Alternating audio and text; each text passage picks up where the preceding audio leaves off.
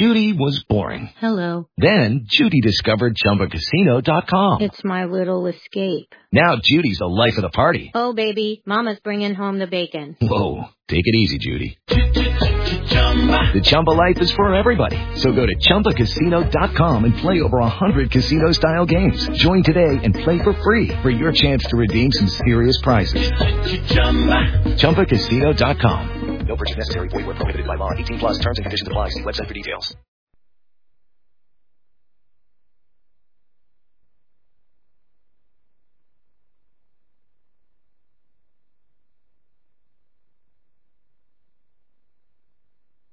Our Father and our God, we meet here tonight in the first of these discussions.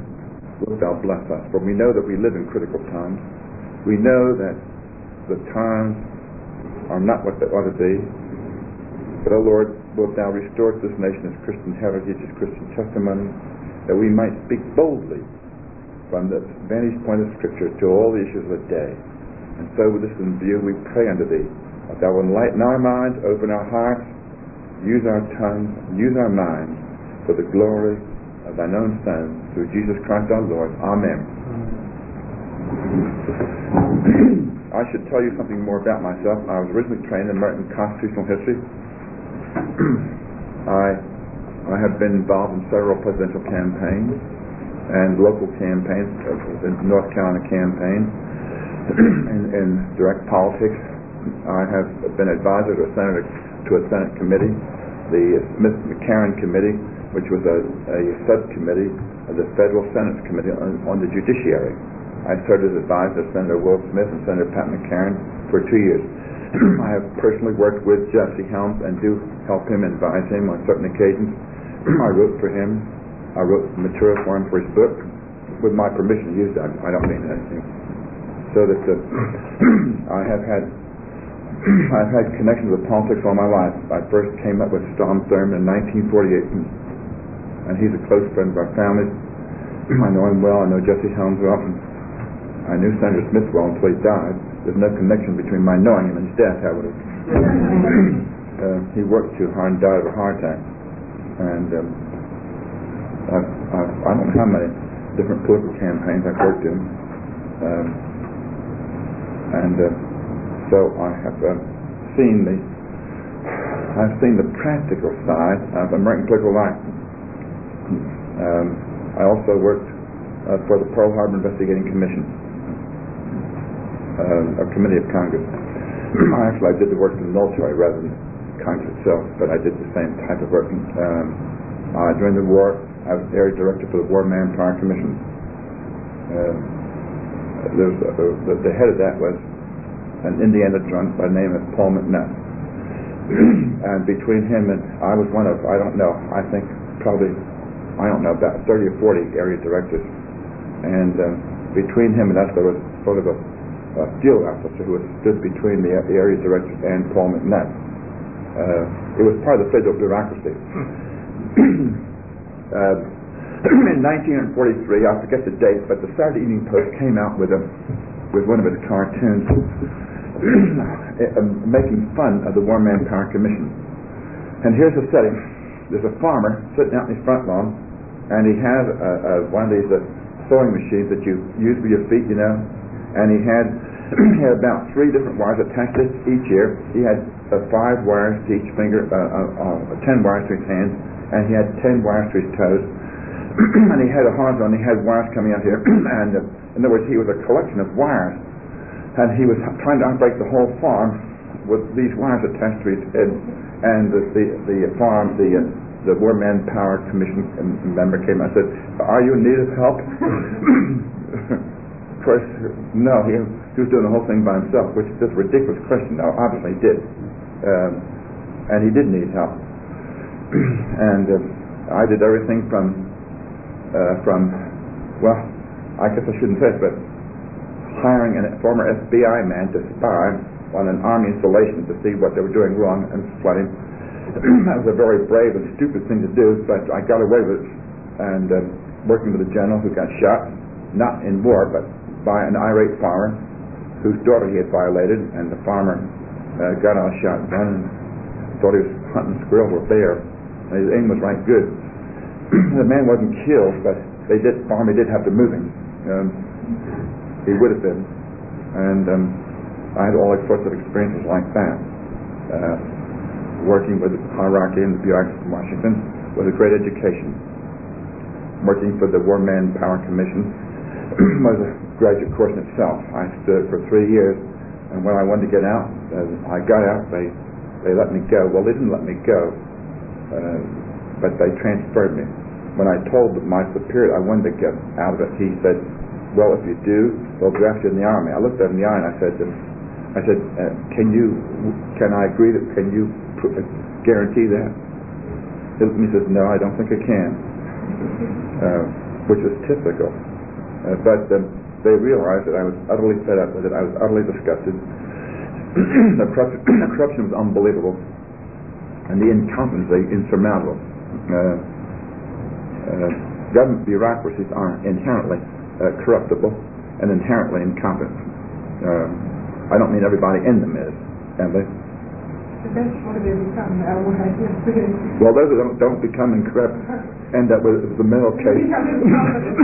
She's not there either. But I should say I worked with one general who was a good man. He was above corruption, and I really got along well with him. All I'm trying to do is simply tell you that I've had experience in the practical affairs of government and in the political aspect of government.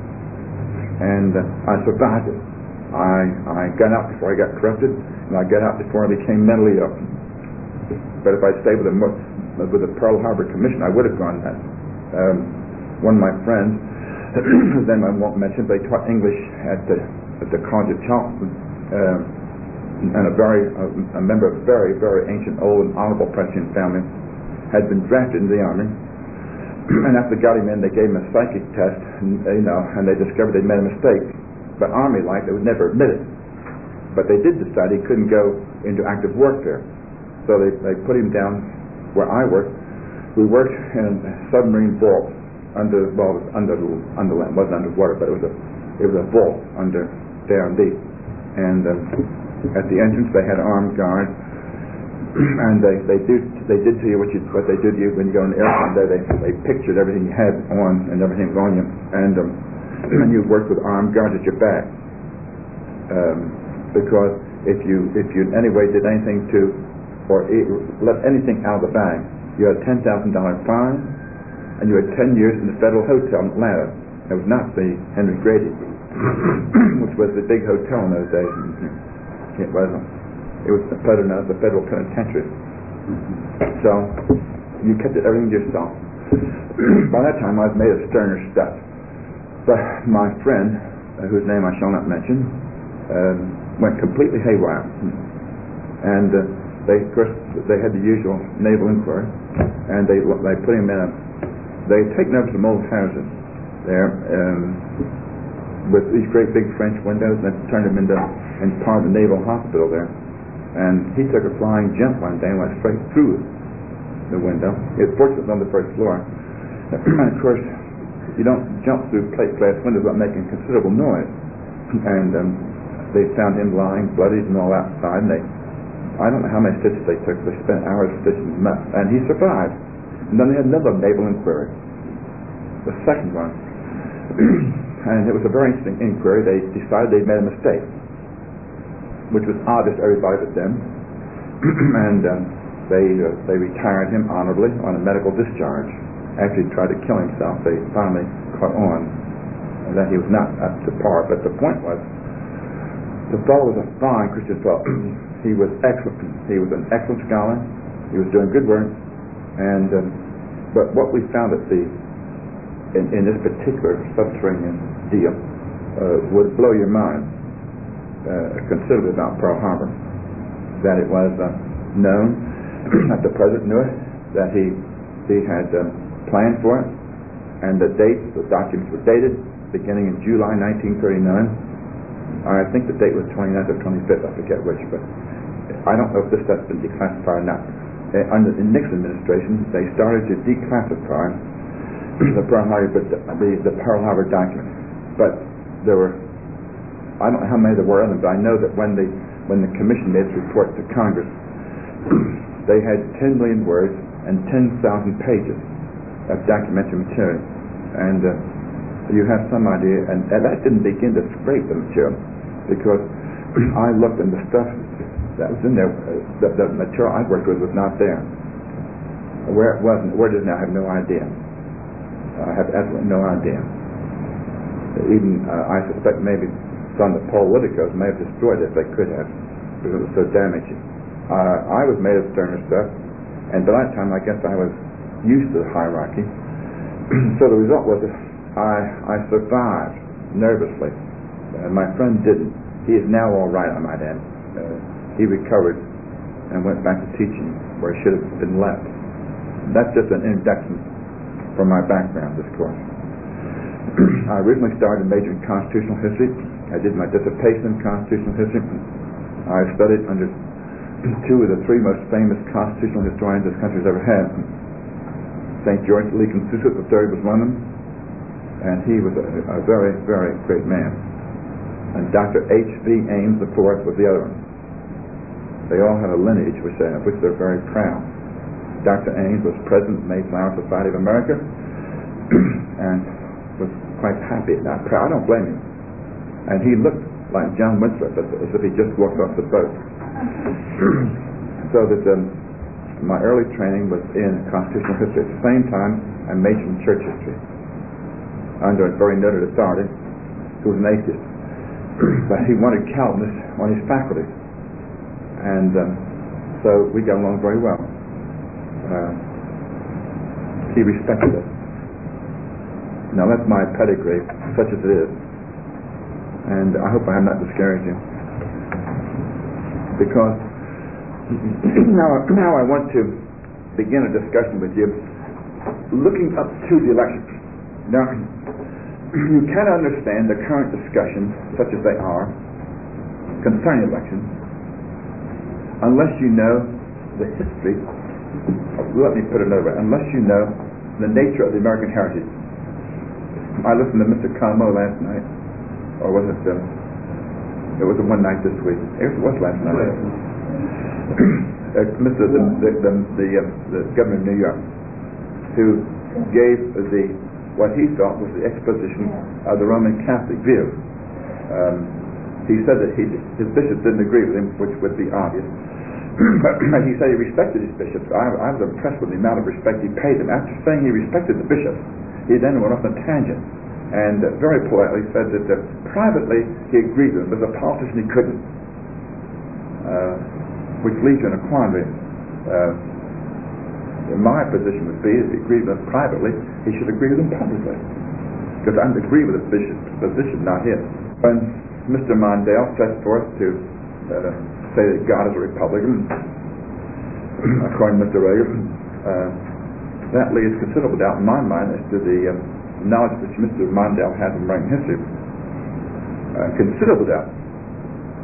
And when you read, or when you hear the men, Ted Koppel and others of similar ilk, discuss it on TV, or read the Atlanta Constitution, which I sometimes do read when I'm waiting for a plane, and I've reduced to sheer desperation.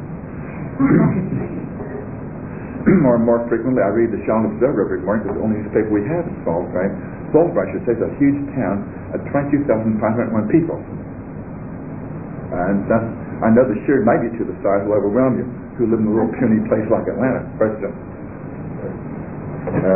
we have to depend upon the Charlotte Observer or Good Morning America. And, well, I'm not entranced by the Charlotte Observer. I'm less entranced by Good Morning America. I do read the Charlotte Observer. And I'm daily confused by that same paper. I'm confused by much of the literature which I see. By the official pronouncements of General Assemblies, Methodist conferences, Baptist associations, and whatnot. I'm not throwing off the Baptists. I mean, Presbyterians are just as bad. I am too. Well, I don't blame you. Now, the textbook for the course is this. Now, I admit this is my own book, and I don't like to parade my own book. I'll force you to read it, but there's no other book like it, which may or may not be good. In its defense, I would say that this is the second edition. The first edition went through 9 printings, and it came out in 1964, and by 1980 it needed updating. And so the publishing company informed me that they were out of the 9th printing. They had nothing left, and I had known that because people were writing to me and say, "Can we get copies of the book?" And there was none to be obtained. It was all sold out. So I put 70 additional pages in it. I used a better index and a large bibliography, and it came out in the second edition. The second printing of that is now gone, or almost gone. I'm not sure which. They're supposed to let me know this month. So that it's gone through 12 printings, which is not too bad for a book. And so, with due modesty, I do suggest that you buy it, or at least get a copy of it through hook or crook if you don't want to buy it. Now, you might want to look at a little book called The Church and the Sword out there. I did that with Commander Russell Evans, who was a returned Coast Guard commander, who had had active service during the war, both in the Coast Guard and the U.S. Navy. He was the commander of a destroyer, and the result is he had a great deal of naval and military information which he could get, and he used the historical material. We did it together. He used my material and somebody's own, and it's a shorter book called The Church and the Sword. It's a study of the military, of the effect of the National Council of Churches and the Methodist Church, the Presbyterian Church, the Lutheran Churches, the United Church of Christ, and the Northern Baptist Convention on military unpreparedness. It's been highly praised by Senator Jeremiah Denton and other people of similar standing. It's a shorter book, much shorter, but it covers the essential points of the infiltration of liberalism into the situation. Now, this will be the textbook, and right now I'm going to introduce you to the basic meaning of the First Amendment. The First Amendment, for our purposes, has 2 clauses: that Congress shall not establish any religion, nor in any way interfere or abridge the liberty and the right to have one's religion. Now that statement has a great deal of meaning, and the meaning of it is to be found in the debates in the first Congress, which met in 1789 and 90, in the Annals of Congress. The Annals of Congress is a publication which is the forerunner of the present congressional records. The record, the minutes of the speeches in Congress went through 3 developments. Until 1835, it was known as the Annals of Congress. At that time, it became known as the Congressional Globe, because Andrew Jackson awarded the contract for publishing it to the editor of the Washington Globe. So it simply became another globe with the globes. During the war between the states, it became known as the Congressional Record, and that is the title on which it goes today. But there's also another source to know exactly what the men who wrote the 10 Amendments had in mind, and that's a book called Eliot's Debates. Eliot's Debates on the Federal Constitution, which is in 4 volumes.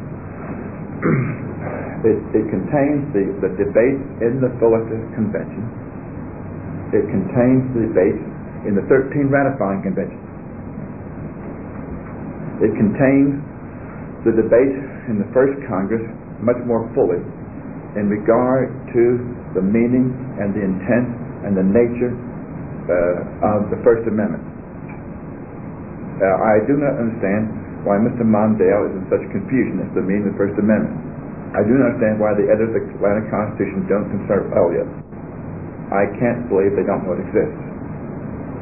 And it is certainly available in Emory University Library and other libraries of like size. what I'm saying then is that the meaning of the First Amendment is readily available. There's no question about it.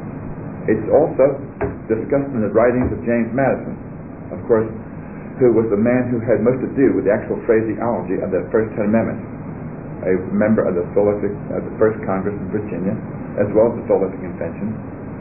He left no doubt to what he had in mind, and the other members of the First Congress left no doubt what they had in mind. These things are not mysteries.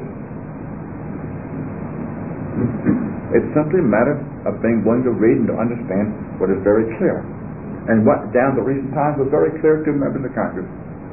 And when the Supreme Court was a Supreme Court and not a group of misunderstood, misled, and befuddled sociologists, the court could understand. There's no mystery.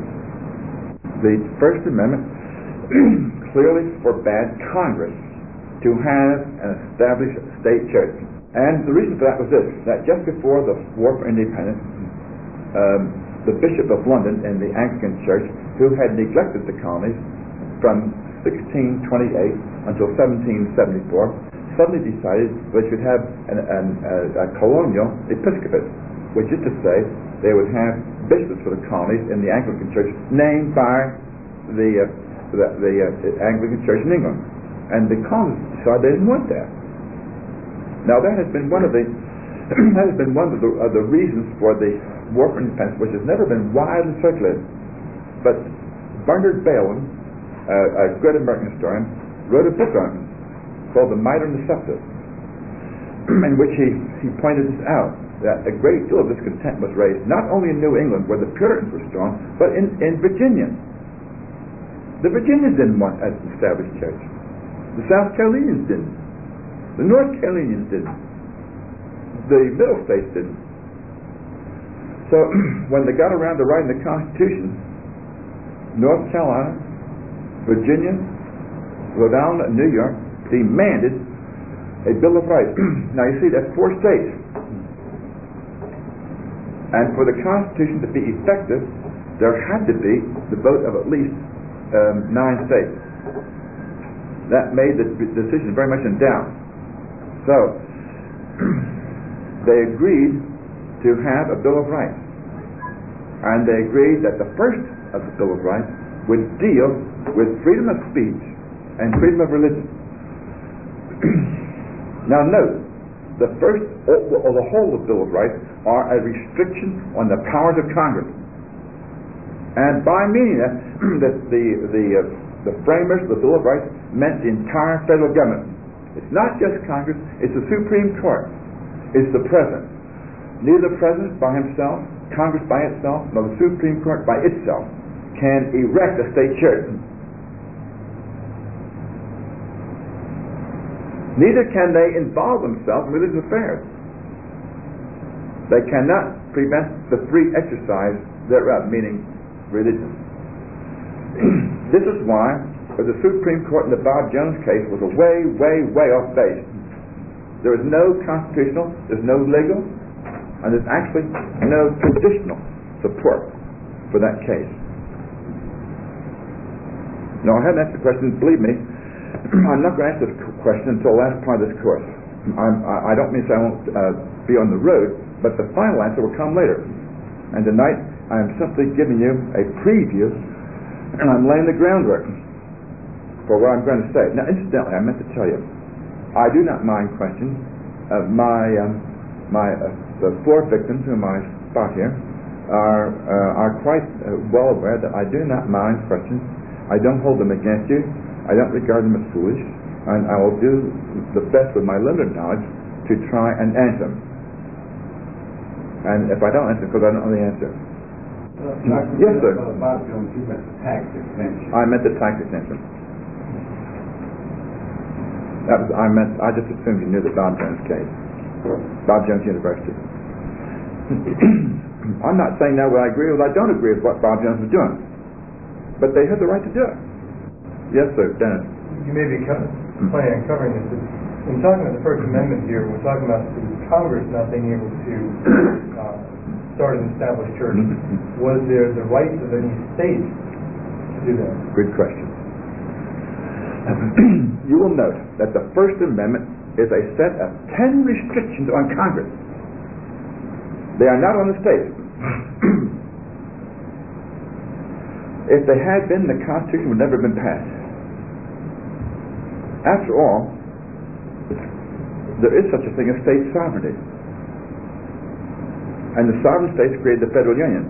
The union is subservient to the states. You might know, in my political theory, I'm a devout follower of John C. Calhoun and Alexander H. Stevens. I'm an unreconstructed 1860 Democrat. That's why I vote Republican. But I am convinced, after many, many years of study, that their position is the correct position. Now, there is no prohibition on the state as to the establishment of religion. And the answer is very simple.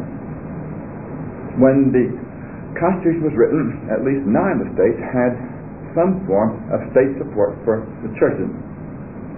In Connecticut and Massachusetts, they paid the salaries of the clergymen. In Virginia, the Anglican Church was the favored church. In South Carolina, the Anglican Presbyterian churches were favored because the Huguenots and the Scotch-Irish were devout Presbyterians, and they were about equal to Anglicans in power in the state. In New York, the Dutch Reformed Church. In New Jersey, the Dutch Reformed Church. In Pennsylvania, the Scotch-Irish and the Quakers. And Maryland, strangely enough, it was between the Puritans and the Roman Catholics. The Roman Catholic Church was very powerful in Maryland, under the Carroll family, a very honored and esteemed and revered family. And there was a large populace of Puritans in Maryland. And so it got us. The only state where there's no real tie was Rhode Island, which was controlled by the Baptists. And being controlled by the Baptists, while there was no support of the church, it was nicely arranged that only Baptists held office. But that's just an informal agreement. So that, let me make this final point. Now I'm going to go back. It was the consensus of all the members of the Philadelphia Convention, the state ratifying convention, and the members of the First Congress, that Christianity would be the religion of the new nation. They never dreamed for a moment that it would not be. Now, if Congress was not allowed to have a union of church and state, there was no prohibition on having a union of theology and political theory and practice. Do you follow me? In other words, there's absolutely no reason why President Reagan cannot voice his expressions, his feelings at a presidential prayer breakfast. There's absolutely no reason why Christmas cannot be celebrated in the public schools of the nation. Absolutely none. There's absolutely no reason for not having a manger scene in City Hall Square in Podunk Center. And Podunk Center happens to want it. Or Paducah, Kentucky, or Pawtucket, Rhode Island, or New York City. There's absolutely no reason for not to have Christmas carols sung in the public schools. None at all. There's no legal reason, there's no constitutional reason, there's no traditional reason, there's no reason, period. I'm not trying to offend anybody here tonight. I am trying to make you think. I am trying to show you the truth. I don't speak things unless I have evidence. I might also say, incidentally, that I am a radio commentator for an ABC outlet for Central North Carolina. WSAT, your family radio, 1280 in Salisbury, North Carolina. I've done it for 22 years, and they haven't thrown me off yet. I'm on the air morning and evening, Mondays, Wednesdays, Fridays, 8:35 in the morning, 6:20 in the evening. I'm on tape while I'm away, and then I have a call-in program on Tuesdays from 1:05 to 1:35. When they call in questions such as like you ain't never seen, or everything else, I express their opinions. It's sort of a free-for-all. I have to be really on the alert. So I'm very careful what I say. I had wondered about your support of John Calhoun in view of his support of the central bank. Well, you must remember that the central bank in his day was not the central bank of today. many people ever looked that fact. You see, in his day, the country had somewhere around 3,500 wildcat banks. Nobody knows the exact number. And they each print their paper money. And this is literally true. If you go back and read the records, if you go to a town like I mentioned, Paducah, Kentucky, that's a good place to begin with, and you'd have the first state bank of Paducah, Kentucky. It would be chartered. And it might have $2,000 worth of cash in vault, on basis of which you could print $50,000, $100,000 worth of paper money. Now, when you get $100,000 of paper money with $2,000 cash reserve, you're in for trouble. And this was true all over the country. And it was sheer chaos. And the result was that, as you may remember, when in 1816 they chartered the first bank in the United States. Now, who was president when this was done? Well, it's not a fair question. It was the last few months of James Madison's administration. Monroe was elected in 1816, but he came in 1817. Now, Madison was a strict constructionist, wasn't he? Yeah, he was. Calhoun was a strict constructionist. Yes, he was. Although he was not as strict at that time as Madison. These men realized that a central bank of some kind was necessary, but its powers were restricted.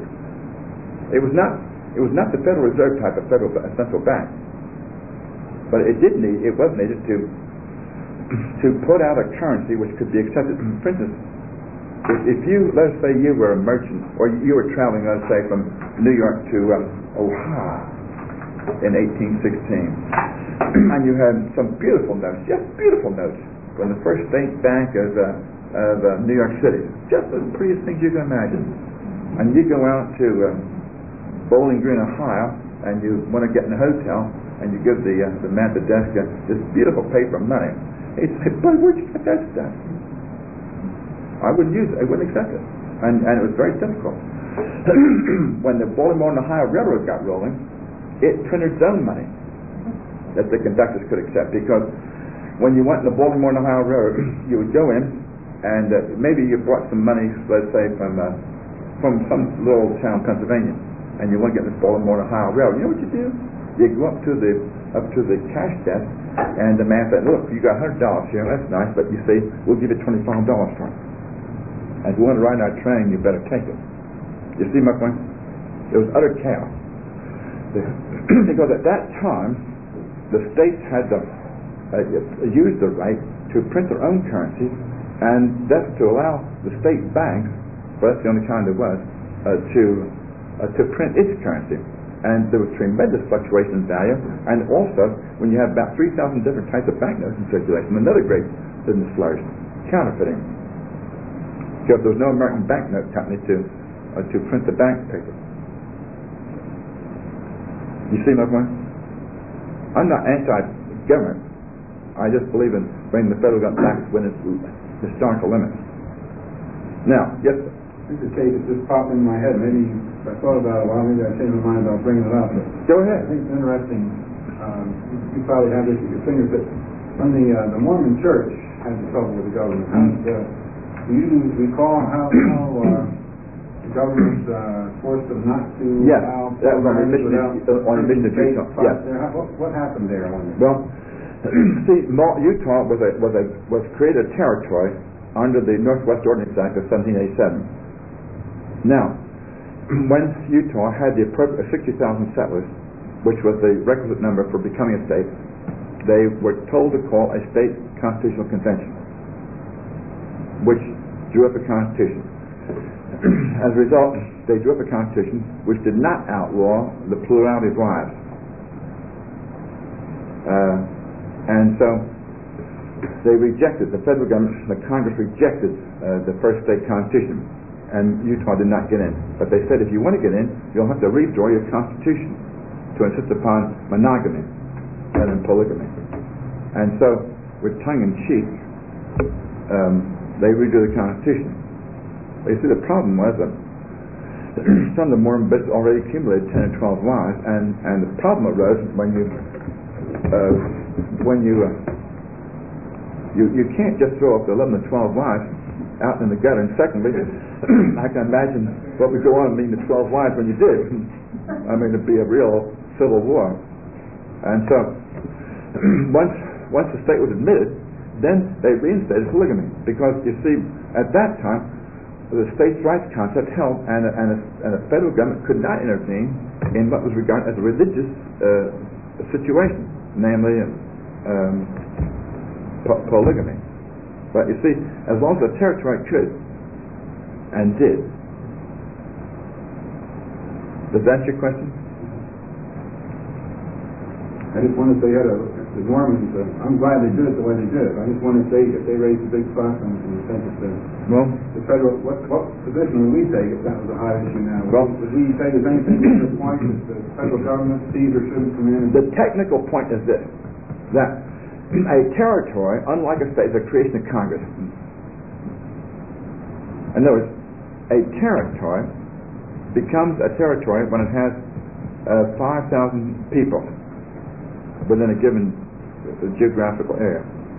That's under the Act of 1787. Now, between that time, when it's a recognized territory with an appointed territorial governor, and the time when it has 60,000 inhabitants and is allowed to create its own government under the Act of 1787, during that period of time, whatever time it takes, that territory is under control of Congress, and Congress may legislate for a territory in a way it cannot legislate for a state. In other words, Congress has much more power over territory than it does over a state. And constitutionally speaking, Congress was within its rights since it was a territory. Congress today exercises powers over Puerto Rico, for instance, that it could not exercise over a state. It still does. One of my friends was governor of Samoan Island for a while, and that's quite an experience. Have you been there? Yes. I can see where there would be an experience. Well, he told me he had to do things weren't in the book. Yeah, a great deal of welfare. Yeah.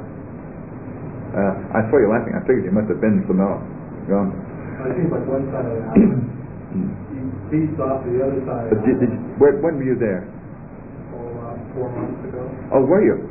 This man's not there now. He was Earl Root from Salisbury. He was governor of the Samoan Islands. He was doing some work down in the Dominican Republic down on Haiti side. Yeah, I know what it is. It's similar to the same situation. The issue today, in its simplest terms, is this. Is there such a thing as the American religious heritage, or is there not? Or, to rephrase, was America basically a religious nation, a Christian nation, or was it not? There are 3 answers to that question. Practically all political, social, and economic liberals deny there was ever a Christian nation. I suppose, in his own interesting way, the one exception was Jimmy Carter, who sort of tugged on both positions at the same time. But of course, Carter was never consistent, and so we probably shouldn't hold him up as an example. But he was something of an exception to what I said.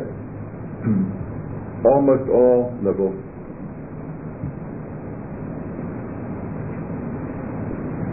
are of the opinion or the conviction that we never were a Christian nation.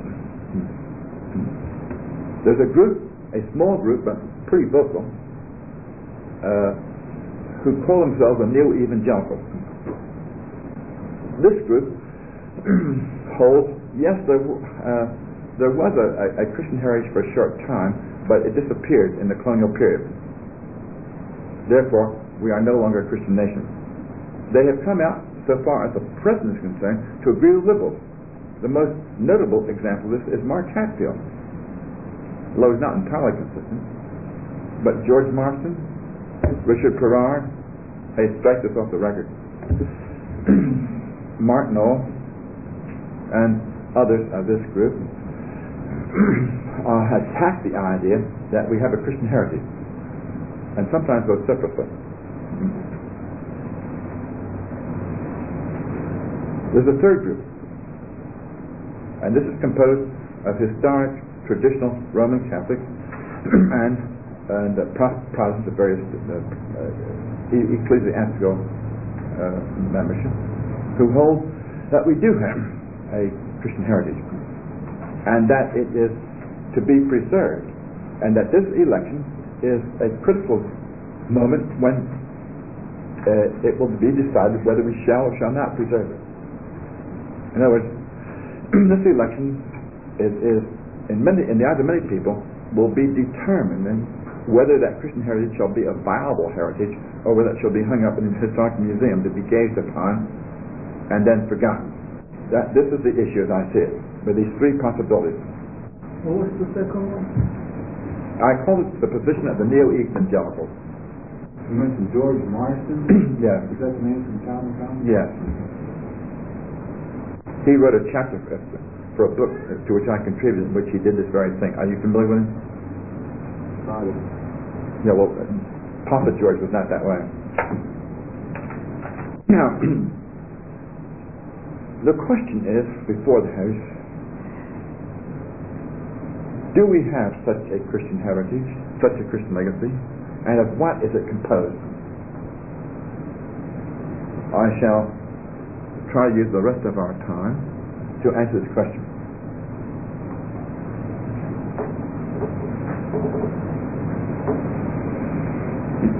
Let me begin by giving a resounding yes to answer that question. There is a Christian heritage. It is written indelibly in our law books. It is written indelibly in our traditions. It is written indelibly in our constitutional heritage, in our legal heritage. And no man who becomes president can dismiss it with a wave of the hand and say it ain't so.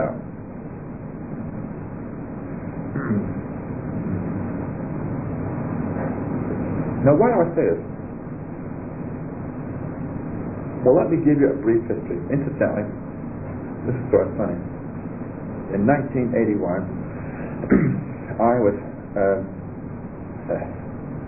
I was called by the Attorney General of the state of Kentucky to give a deposition before that high tribunal, well, before the Attorney General, to give support to the Kentucky law providing for having the Ten Commandments clearly and permanently posted in each classroom. Three of us were asked to give depositions. R.J. Rushdoony of California, and a very, very fine Roman Catholic priest from the University of Louisville, who was the head of the education department there. He was sharp, and I gave the third one. By the time I'd have to admit this, by the time I got there, the attorney for the American Civil Liberties Union was punched drunk. If anybody knows R.J. Rushdoony was in high gear, the attorney had had a hard time, and he had not yet recovered when they brought this Roman Catholic priest in, who was the professor of education. And he told me afterwards what he said, and I could tell that he had had a tremendous effect upon the attorney, because the attorney knew whether he's come or gone. And what he asked the attorney was this, very interesting. The ACLU attorney said, suppose you're a little girl, you have a little girl that was in the public school, and another student stole her purse. What would you do? And he said, I'd get awfully angry. And he said, I'd go to the authorities. And the professor said, well, why would you? If religion is no place in the public school, obviously there's no such thing as theft.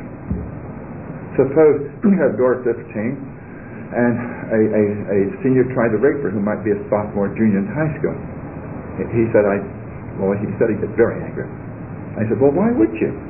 He said, if there's no religion to be taught, no religious heritage, he said, why do you get upset? And the lawyer had absolutely no answer. I went in there, and they asked me to give the historical resume to prove we had this heritage. And I started off, as I shall start off, with the Magna Carta and the Constitutions of Clarendon and early English documents. And I started off, and I realized the lawyer kept looking at me, and he just kept looking at me. And I realized he didn't understand a word I was saying. He's a graduate, I think, of Yale Law School. And I said, do you understand what I'm talking about? He said, no, frankly, I don't. And then, but the Attorney General overruled him to keep on going. And I could see the Attorney General sort of holding himself in, and and finally we got up to 18th century English law. I said, oh yes, I'm beginning to see. By that time, I'd only gone through 7 centuries. and finally I got up to, I went through English common law and all the developments there. And finally, after I'd done this for about 35, 40 minutes, the attorney said, no, that's all we need, Mr. Singer. I'm pulling this deposition to a halt. And he said, now to the lawyer, he said, would you care to cross-examine the witness? And I expected to have a long, grueling time. He got up and ran the room, literally ran out the room. And I looked at the Attorney General. I said, what have I done wrong? Because I thought I was in for trouble. And he was laughing. And I said, well, what did I do? He said, you didn't do anything except thoroughly confuse him. I said, when a lawyer knows he's lost his case, he gets up and runs down the room. He retreats as fast as he can. And of course, the Kentucky Supreme Court did uphold it. But the United States Supreme Court, without reading depositions, refused to hear the case and left it and set it aside from the circuit court. But in that decision, we had the loyal support of Roman Catholics. I don't know about the whole hierarchy, but certainly the University of Louisville was right behind us in this thing. And that's the answer to that problem. Now, what is our heritage? Do we have a heritage? Yes. First of all, we have a legal heritage.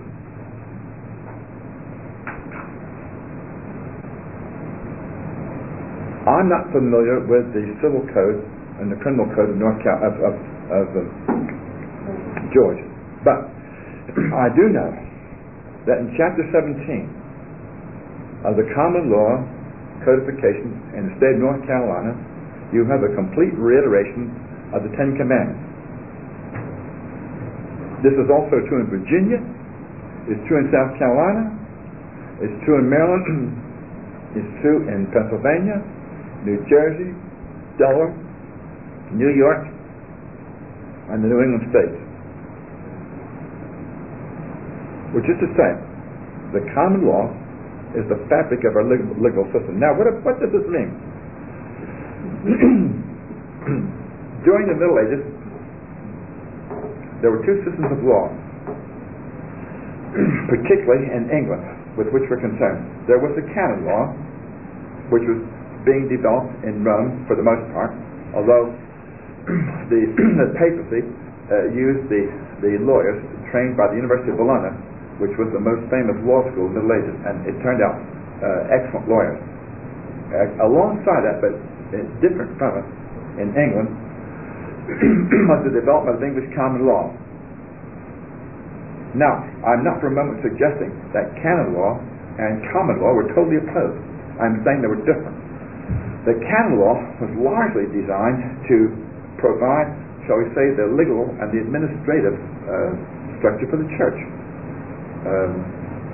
What the bishops cannot do, what the clergy cannot do, and so on and so on, which is perfectly legitimate.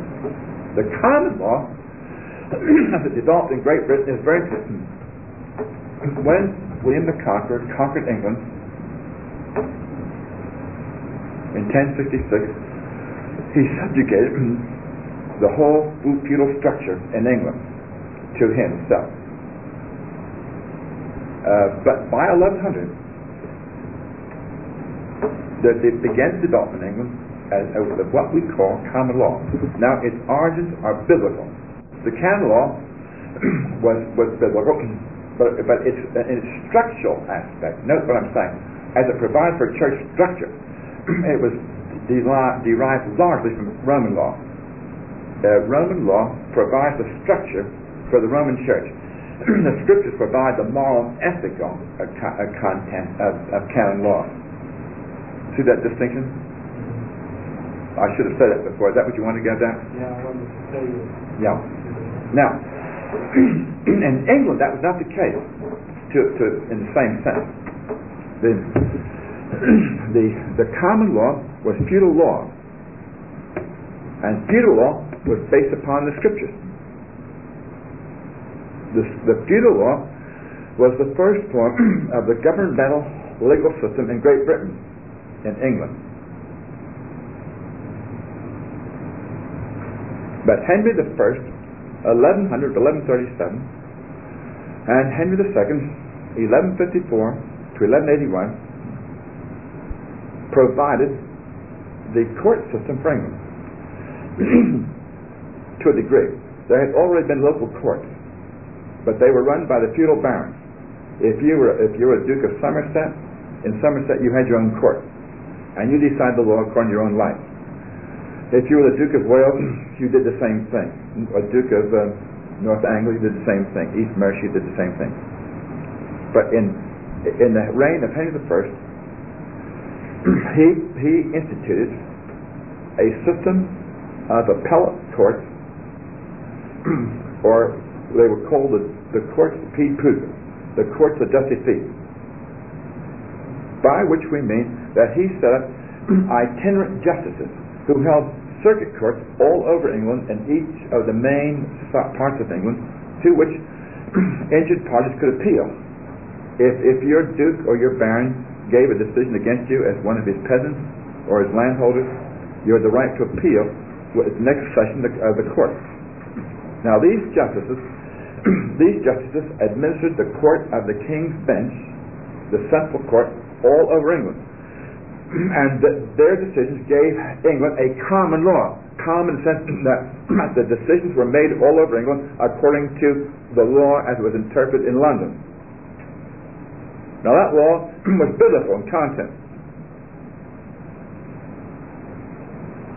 so that the English common law became, not in every type, jot and tittle, not in every provision, but the Ten Commandments and the Scriptures furnished the background for the whole of the common law and its application.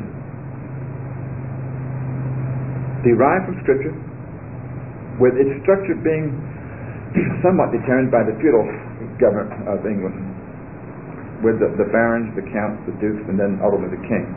But the king had a central court, known as the Court of King's Bench, which was the kind of supreme court for that day.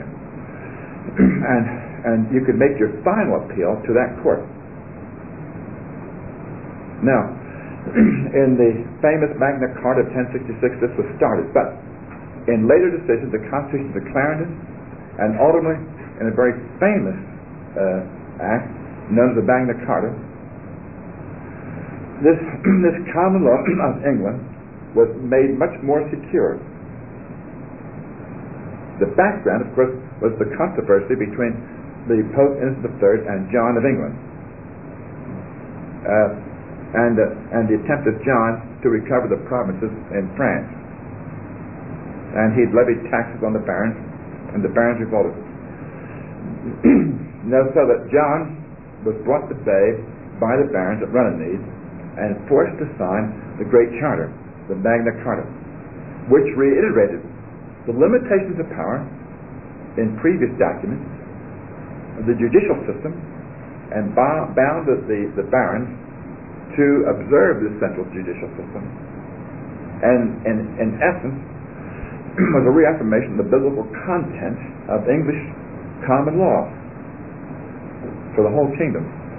This result was also aided by a very famous English jurist, John of Salisbury, who lived in the little town of Salisbury, from which my hometown gets its name. And he wrote a book on the law of England, which is a magnificent statement of case, in which John of Salisbury, an ardent believer, although he was not a high in the church, ecclesiastically speaking, but a very ardent believer and a great student of law, set forth the whole basis of English common law. Again, emphasizing its Christian content and importance. Without going into all the detail, because I want to get into the American side, this development kept taking place in England, and of course, in 1689, at the time of the Bloodless Revolution, the Parliament issued the famous Bill of Rights. John, have you nothing to say?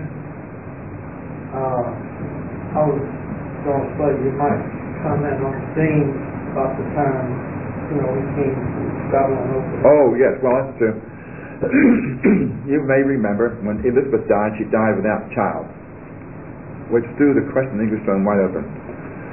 Now, James VI of Scotland was her cousin. His mother was Mary Queen of Scotland. She was Roman Catholic. He was Protestant. And under the Act of Supremacy of 1534, the successor to the throne had to be a Protestant. Therefore, James became James I of England. The word stubborn does not adequately describe his character. Stubborn men can be moved. James couldn't be. Even when he was right, which is blessedly true, sometimes he was right. But right or wrong, nothing doing. He got in trouble with Parliament, and as you know, he died in 1625, and his son Charles I came in. And by that time, the Puritans had arisen to power in England, and they were in the control of the situation.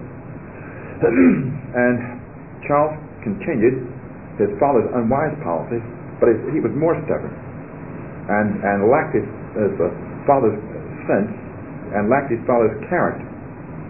And of course, in 1629, the Long Parliament began, the result of which was the famous Cromwellian Revolution, which opened in 1643. This had a tremendous effect upon English law, because the Puritans, who had become a force in the 1570s at Cambridge University under Thomas Cartwright, were almost all, they all dealt with the law in one way or another. And one of the great exponents, of course, was Samuel Rutherford, who wrote Lex Rex,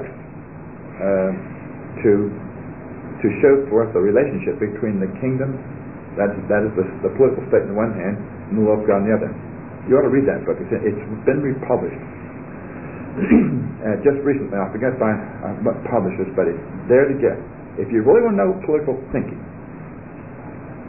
Samuel Rutherford's Lex Rex is a tremendous book on the biblical position in regard to church and state. Lex, L-E-X. L is an R-E-X, Rex. In English, it's law and king. Well, what's another one? Thomas More? Pardon me? Thomas More. What about him? When he refused to consent to marriage. Oh, yes.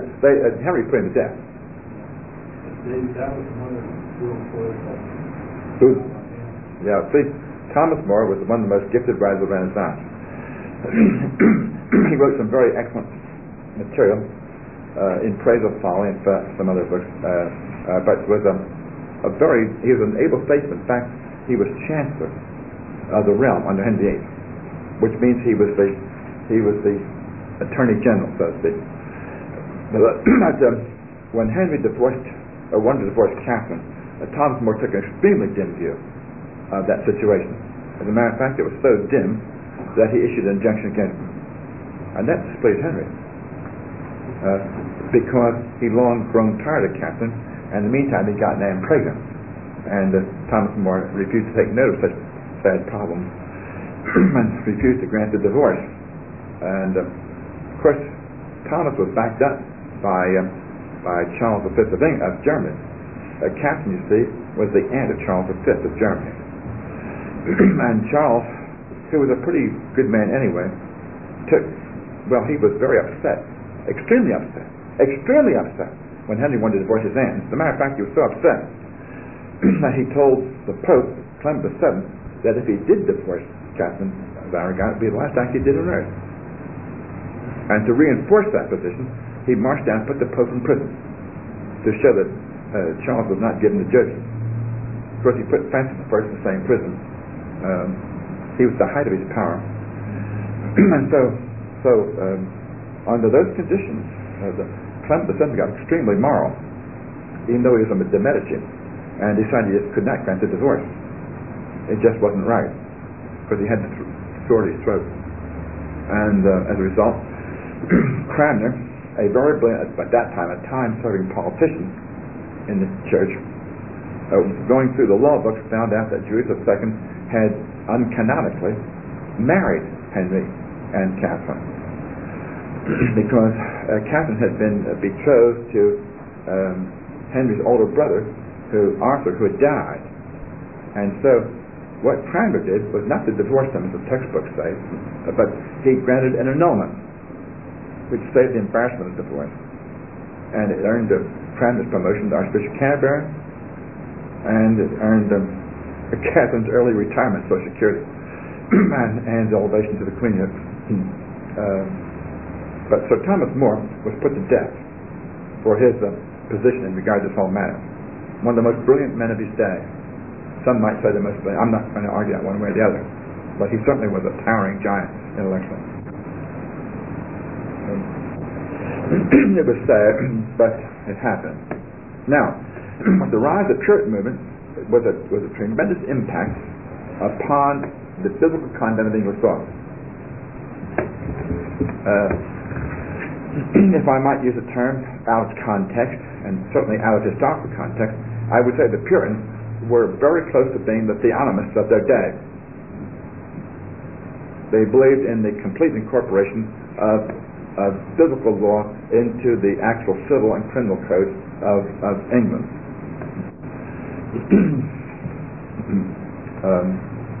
Having given that English background, let us look at the American picture, shall we? Am I doing what you want me to do? See, I just can't go into today's picture. I'm a trained historian. I have to give the historical background. I feel as if I'm committing intellectual adultery if I don't. Or intellectual murder, some other crime. It is Ryan, and we could all use an extra bright spot in our day, couldn't we? Just to make up for things like sitting in traffic, doing the dishes, counting your steps, all the mundane stuff. That is why I'm such a big fan of Chumba Casino. Chumba Casino has all your favorite social casino-style games that you can play for free anytime, anywhere with daily bonuses. That should brighten your day a little. Actually, a lot. So sign up now at ChumbaCasino.com. That's ChumbaCasino.com. No purchase necessary. VGW Group. Void where prohibited by law. See terms and conditions. 18+.